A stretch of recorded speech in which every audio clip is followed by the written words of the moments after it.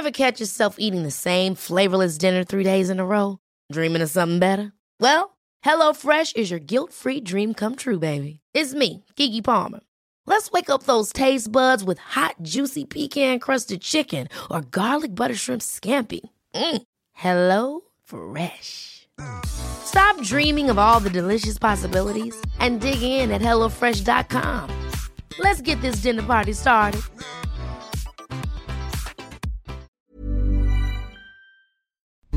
This is a Shares for Beginners quick tip. Essential lessons. Questions answered. Just as you study a company before you buy its shares, you need to study ETFs and what they're comprised of before diving in. Simon Caraban is a Senior Vice President at SGX Singapore Exchange. That's the Singapore Stock Exchange, where he works creating indexes or indices. I'm not sure what's the correct term, but you get the idea. Most passive ETFs are based on an index, and Simon has plenty of insights behind the scenes. In this quick tip, Simon warns about some ETFs that are designed only to attract investors. They may not have the best returns, or they may not even be comprised of the kind of companies that you would expect in the description. It's about looking under the hood to see the engine that's driving the ETF. Is it going to provide the returns that you expect? And is it truly reflecting the name? Once we go beyond just broad market indices such as the S&P ASX 200 and go into more niche or esoteric areas such as thematic indexing or even factor or smart beta indexing, investors really need to look past the label of the index and truly understand the underlying components of the index. So with the rise of thematic indexing and thematic investing, investors are now piling into different types of ETFs, for example, such as robotics ETFs, biotechnology ETFs. I alluded to the example before of internet technologies. Once you start going down this path, you have to ensure that the index provider is actually offering an accurate representation of that theme. Right. So one of the classic examples that I like to reference is the blockchain ETF or blockchain index. And investors have flocked to this index in the form of ETFs primarily because of the label. So they see blockchain technologies as an emerging technology that will continue to grow and continue to be part of our lives. But the fact of the matter is that there are very few underlying stocks that specialize in this technology. And what you're finding is that it's really the existing technology companies that are dabbling in blockchain.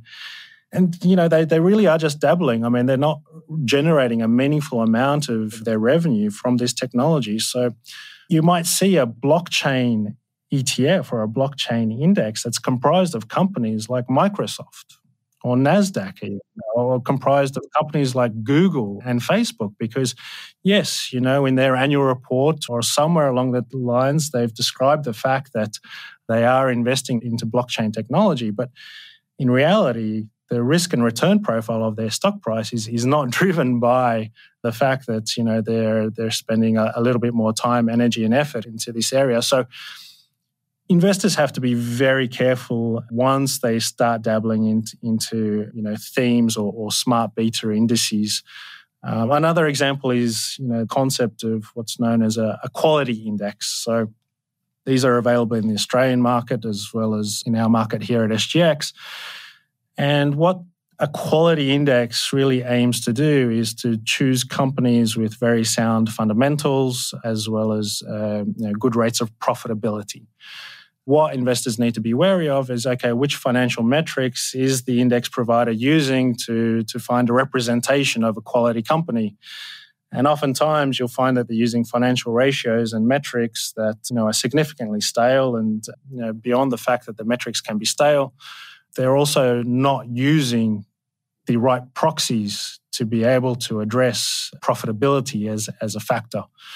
So there are a lot of issues in terms of the amount of rigor or the amount of time and energy that's invested into developing such indices to ensure that they're truly representative of the objective or the label that they attach to such indices. So how can a consumer that doesn't really have much understanding of finance and financial markets, are there any signals or any warning signs that you could give us?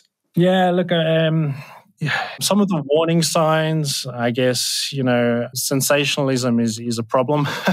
So when you see an ETF issuer that has linked an ETF to an underlying index that promises significant returns and, promises, exposure to the most innovative companies in the world, you have to play the role of devil's advocate. And like I said, you really have to try and dig under the hood at that point to truly understand what makes this ETF or index so special. If you look at the US market, for example, you just lose count of the number of ETF issuers in that market and the nature and the style of ETFs that are being issued through different types of indices. So, it's something that investors need to study. Just as an investor studies a stock before they dive into it, I also urge them to study the index and the ETF before they dive into it. There are some fantastic ETFs available to investors that allow them to adopt a core satellite strategy, to use them in a strategic manner or to use them in a more tactical way. So I'm not dissuading them in any way. I just encourage investors to really do their homework before they dive into any investment, be it an ETF or a single stock. And that's the other thing as well, is that some of these ETFs are incredibly sophisticated. I think we've got synthetic ETFs, we've got reverse ETFs. And again, these are things that you've just got to really be wary about as a new investor. Yes, there are many different types of ETFs. Synthetics, inverse and leveraged ETFs. You've got ETFs that are 100% cash replicated. ETFs aren't just limited to equities exposure. You've got fixed income ETFs as well as ETFs that offer exposure to commodities. And, this is fantastic because ultimately investors now have liquid and transparent access to multiple different types of underlyings and multiple different types of asset classes and strategies, which was traditionally limited or just linked to very expensive managed funds. So all of a sudden, investors now have low-cost access to very transparent vehicles that can give them the same exposure in a much more liquid format. If you found this podcast helpful, please tell a friend, especially if it's someone who needs to start thinking about investing for their future. You'll be helping them and helping me to keep this show on the road. Stocks for Beginners is for information and educational purposes only. It isn't financial advice, and you shouldn't buy or sell any investments based on what you've heard here. Any opinion or commentary is the view of the speaker only, not Stocks for Beginners. This podcast doesn't replace professional advice regarding your personal financial needs, circumstances, or current situation. And thank you for listening to my podcast.